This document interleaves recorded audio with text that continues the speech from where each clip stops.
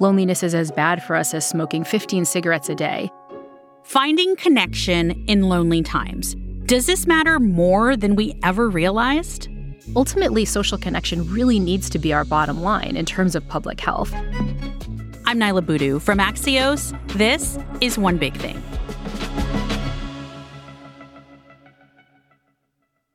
A few weeks ago on the podcast, I talked with Surgeon General Dr. Vivek Murthy about how social media is contributing to the declining mental health of young people across the U.S. Thanks to many of you who reached out to us about grappling with this as parents. That got us thinking about an overlapping crisis that affects a huge swath of us, regardless of age, and one that's also been front and center for public health experts, especially in the last few years. That's loneliness. Nearly 40% of Americans rated their mental health as only fair or poor toward the end of last year. That's according to the American Psychiatric Association. And according to the Surgeon General, about 1 in 2 American adults report experiencing loneliness. Not surprisingly, one result of all of this is even more self-help voices emerging from every corner of the internet, from TikTok to Instagram to podcasts and beyond, talking about staving off loneliness and finding happiness. Well, one of those voices is rooted in science and has been around for years. Dr. Laurie Santos is a professor of psychology at Yale University and host of the Happiness Lab podcast. We're pretty bad at predicting what makes us feel good. A lot of us are putting a lot of work into feeling better and feeling happier, but we're going about it the wrong way because we don't know the stuff to go for. Dr. Santos became known for her now extraordinarily famous course at Yale, Psychology in the Good Life, which put her front and center of conversations around cultivating happiness in our modern world and connecting to combat loneliness and isolation. And people are clearly seeking out that help. Her podcast, The Happiness Lab, has been downloaded more than 90 million times since it launched in 2019. I asked her to sit down with me to talk about how we can do this better and how to foster connection in this moment. Hi, Laurie. Welcome to One Big Thing. Yeah, thanks so much for having me on the show. Laurie, let's start with loneliness. When we're talking about this, what do we mean? Is it about a lack of interaction with other people? I think you can think of loneliness in 3 different ways, and a lot of scholars think of it like this. So there's this kind of interpersonal loneliness, which is kind of like, I don't really have a best friend, right? I don't really have somebody that I can talk to about big issues, right? I think there's also a kind of what you might call relational loneliness, right? Which is that I don't have like a crew of people that I just like go hang out with. I don't like do things socially. I don't engage in dinner parties, these kinds of things. But then there's also a sense of real community loneliness where there's not kind of bigger groups that are doing meaningful things together. Think of civic organizations like the Lions Club, engaging in church organizations, things like that. There's just lots of evidence that those kinds of community connections are going down. And so I think when we're thinking about loneliness, we often mean it at those 3 different levels. And I think the remedy is that we need to be solving loneliness on all 3 of those levels. All of them affect our psychology, and all of them honestly affect, I think, our politics and our civic engagement. How much of that connection or that support needs to be in person versus virtual? Yeah, this is a great question. And I think by and large, the research really suggests that what seems to matter the most is that we're connecting in real time. You and I are having this conversation right now over Zoom. And so we're not in the same room. We can't like hug one another or really see one another closely. But because we're connecting in real time, it kind of feels like we're having an ongoing conversation, right? I can read your emotions in real time. I think the problem is that a lot of our online connection isn't in real time. It's that I text you and like 5 minutes later you text me back, or I'm scrolling through a social media feed that you posted something on weeks ago that you might not even be paying attention to. And so I think, while, of course, in real life connection is best if you can get it, that's what we're evolved for primates, it seems like the real nutritional value comes from the in real time. And so there are lots of technological ways we can do that, which is awesome. It means that you can connect with your ride or die bestie, even if they're living across the country. It means that you can form smaller community groups, book clubs, and things like that on Zoom. And they work kind of just as good as in person. When we look at headlines that say, like, last year we had the highest number ever of Americans who took their own lives, or when we look at numbers of opioid overdose deaths, are we making the right connections between loneliness and its role that it can play in mental health? Well, I think that role is becoming clearer and clearer. I think experts are realizing that when you look at things like deaths of despair, yeah, there might be addiction issues and substance issues, often poverty issues and structural issues. But on top of that, you often have the psychological issue of loneliness. Loneliness is one of the things that causes people to potentially engage in addictive tendencies, right? Just because you're kind of not feeling good. Loneliness feels really quite terrible, right? Loneliness, I think, also is just a really terrible health stressor. It's actually worse as a public health problem than the obesity crisis because loneliness actually affects things like our immune function, our level of heart disease, our ability to recover if we have a terminal illness or something terrible like cancer. And so I think it's really important to start thinking of loneliness not as this kind of, oh, it's a sort of problem, it'd be nice to solve it and improve social connection. Ultimately, social connection really needs to be our bottom line in terms of public health. I think we need to solve for that first. And interestingly, a lot of the other problems we're talking about, deaths of despair and so on, I think those things will get better as a result of focusing on connection. Can you explain a little bit more about how connection also doesn't just fight loneliness, but also fosters joy and how important that is for our well-being? Yeah, I think this is something that we often forget, which is that just like having a random conversation with somebody makes us happy. One of my favorite experiments on this comes from the University of Chicago psychologist Nick Epley, where he did this study where he just asked people on trains to just chat with a stranger. And he had people predict, how would this make you feel? And people predicted that this was not just going to be neutral for their joy. They predicted it was going to feel awkward and terrible. It was going to feel yucky. But when people actually engaged in those conversations, they wound up increasing their positive emotion in ways they didn't expect. And this was true for introverts and for extroverts. So I think this tells us two things. One is that just chatting with people, just feeling like you're connected, makes us feel more joyful. It increases our positive emotion. It feels good. But the second thing his study tells us is that we don't realize that. We're often in a position where we're kind of feeling crappy. I've watched, the latest terrible news about what's taking place in the Middle East or what's going on with climate change, and I feel yucky, and I'm motivated to do something that will make me feel better. But often I think that's like plopping down to watch TV or like eating something delicious, or like what I could just do is reach out to a friend, and that will make me feel better. The next time you're tempted to, treat yourself to a cupcake or a latte, treat someone else to the same kind of thing and enjoy the benefit of that. Even something as simple as complimenting a stranger can be the kind of thing that gives us a well-needed boost in well-being. And so I think we often forget the power of social connection for making us feel good and making other people feel good too. This is a bias that researchers like Nick Epley call under-sociality. We're kind of mistaken in our beliefs of how good social connection feels, and that means we don't really engage in it nearly as much as we should to feel better. In fact, in that same study, I feel like I remember talking to Nick about this when I was first starting out in Chicago. Even smiling at people makes you feel better, right? You don't even have to talk to them. You could just smile at strangers on the train. Exactly. I mean, I was walking over here for this podcast interview, and lots of schools were getting out on my street. And I just happened to make eye contact with this high school student that was coming out, and she smiled and I smiled. And that was just, again, a little tiny moment of positive joy. I think another thing is that we have a mistaken idea about how happiness works. We think it has to be this big thing that, we get some enormous, promotion at work or some enormous vacation. But really, the better metaphor is for happiness is it's kind of like a leaky tire, and you need to sort of fill it up with these tiny moments. And those tiny social moments mean a lot for our positive emotion. More with Yale's Dr. Laurie Santos coming up in a moment. This episode is brought to you by Shopify. Forget the frustration of picking commerce platforms when you switch your business to Shopify, the global commerce platform that supercharges your selling wherever you sell. With Shopify, you'll harness the same intuitive features, trusted apps, and powerful analytics used by the world's leading brands. Sign up today for your $1 per month trial period at shopify.com/tech, all lowercase. That's shopify.com/tech. Welcome back to One Big Thing from Axios. I'm Nyla Boodoo. I've been talking with Dr. Laurie Santos, professor of psychology at Yale University and host of the Happiness Lab podcast, about how critical social connection is to our health as individuals and as a society.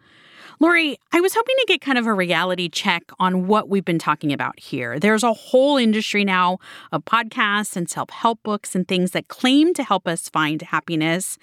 And I think some people might be really skeptical about what you're saying, right? But you're not an influencer. You are a scientist. So I wonder if you can give us some more examples of how cognitive science and psychological insights are actually applicable here. Like you mentioned Nick Epley's research. Are there other specific examples that explain why the social connection really works? Yeah, I think the biggest insight that I think we're getting about happiness, kind of empirically, like in terms of the research, is that we're pretty bad at predicting what makes us feel good, right? We assume it's much more money or more accolades or changing our circumstances. And I think that, it is true that getting more money will make you happier if you don't have very much money, right? If you're living below the poverty line, of course, universal income and these things matter. But for a lot of us, getting more money isn't really going to be the thing that helps us. Getting more time, for example, taking time off work would probably make us much happier than kind of getting more hours at work and making more money, right? I think the same thing is true of social connection. There's just so much evidence that we just don't realize the power of social connection. And I think this is one of the reasons that kind of learning more about happiness can be so powerful. It's because we have these mistaken intuitions. A lot of us are putting a lot of work into feeling better and feeling happier, but we're going about it the wrong way because we don't know the stuff to go for. I see this in my students at Yale who, are constantly not getting enough social connection because they're working so hard, not getting enough sleep, not getting enough exercise. And they're doing it to get, perfect grades, which we know are not going to make them happy. In fact, there's actually an inverse correlation between grades and happiness. So the better grades you get, often the more unhappy you are as a student. And so I think this is all about these misconceptions we have. And what this kind of training in happiness science can help us with is to get it right, is to say, okay, well, what does the research really show will make me feel better right now? And then when you get those insights, you can start putting things into practice more. So you can learn, actually, I'm feeling kind of crummy. Calling a friend will make me feel better. Chatting with the barista, at the coffee shop will make me feel good. Trying to engage a book club, even though that takes a little bit of a startup cost, will ultimately deliver more joy than I'm expecting. Do you think in a way talking about it may actually make people feel worse? Just because there's so much conversation about this? Yeah, I think the key is that we need to talk about happiness in the right way. I think another misconception we have is that happiness and a flourishing life, not even to take happiness, but kind of living a good life involves no negative emotion at any time, right? So people think if I'm feeling stressed or anxious or frustrated or sad about what's going on in the world, there's something wrong, like I'm doing something wrong.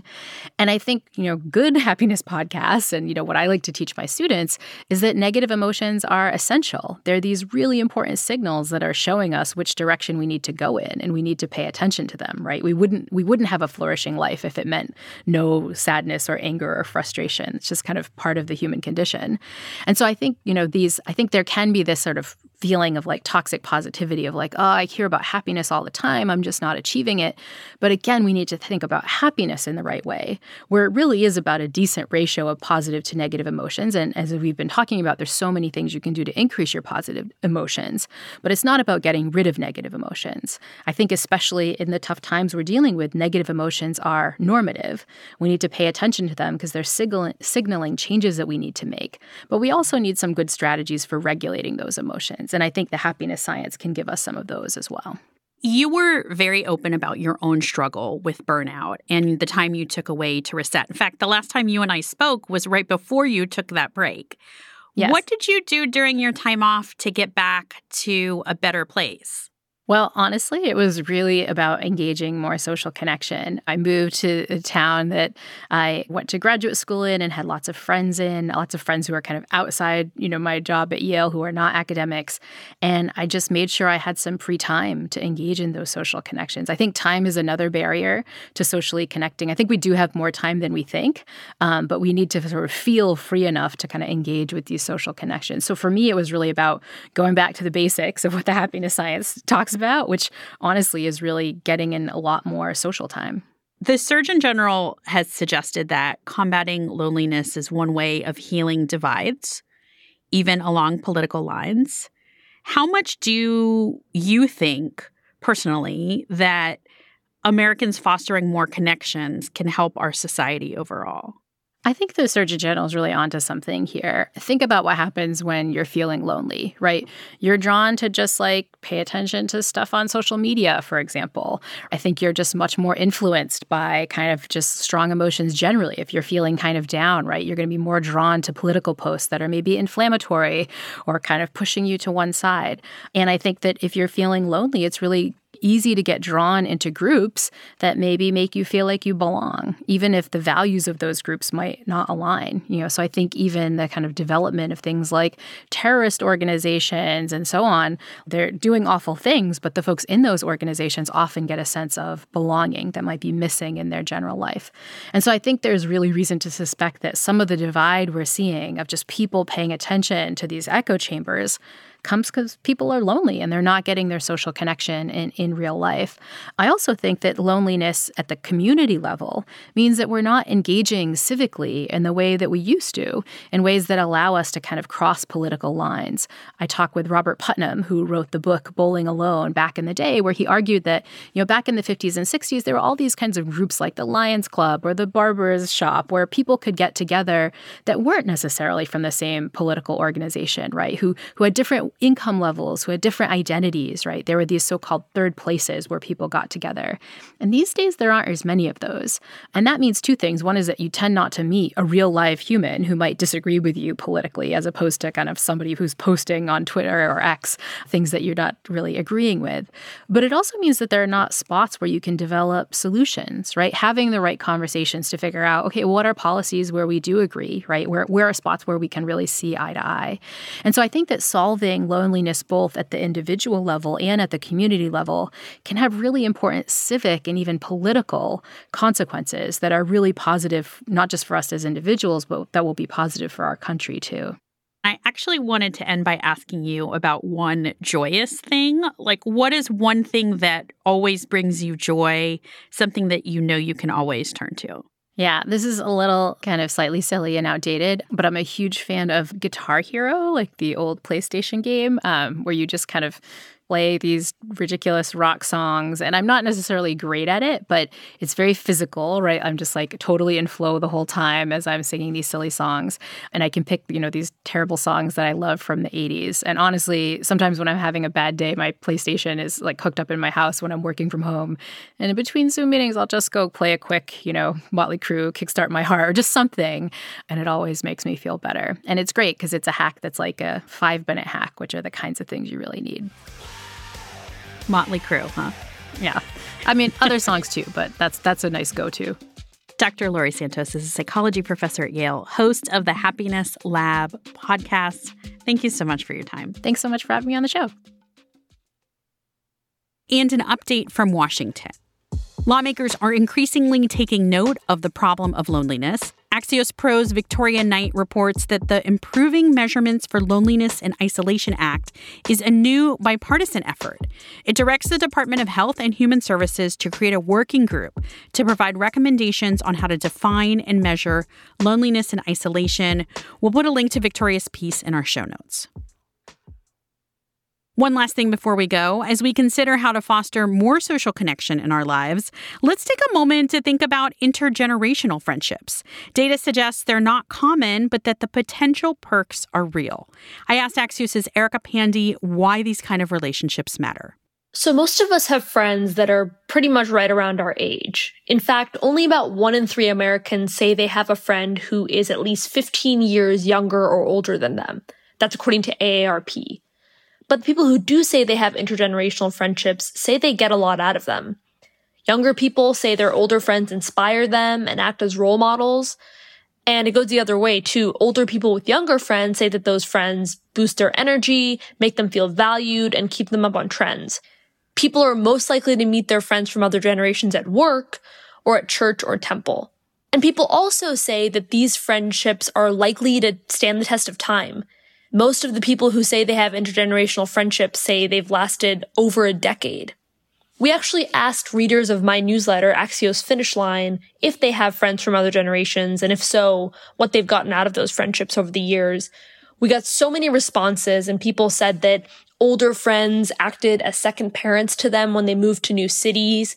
People said that younger friends showed them new spots in their own city that they hadn't heard of and helped them connect with their kids. And then people said that older friends helped them navigate really difficult phases of life, like dealing with a child with depression or dealing with divorce, because they had already walked those paths. So the bottom line is these friendships may not be that common, but when you do stumble upon one, it'll probably be precious. That's Axios reporter Erica Pandy. She writes the Finish Line newsletter. And that's all for this week's edition of One Big Thing. You can always send feedback by texting me at 202-918-4893 or emailing podcasts@axios.com. The One Big Thing team includes supervising producer Alexandra Botti and sound engineer Alex Sugiyara, who also composed our theme music. Special thanks to Fonda Mwangi for her help this week. Asia Whitaker-Moore is Axios' executive editor, and Sarah Kailani Gu is Axios' editor-in-chief. I'm Nyla Boodoo. Next week, I'll be bringing you the show from the UN Climate Conference COP28 in Dubai. There will also be tons of other great conversations coming out of our Axios House events. We'll put a link in our show notes where you can find out more. Thanks for listening, stay safe, and we're back with you here next Thursday.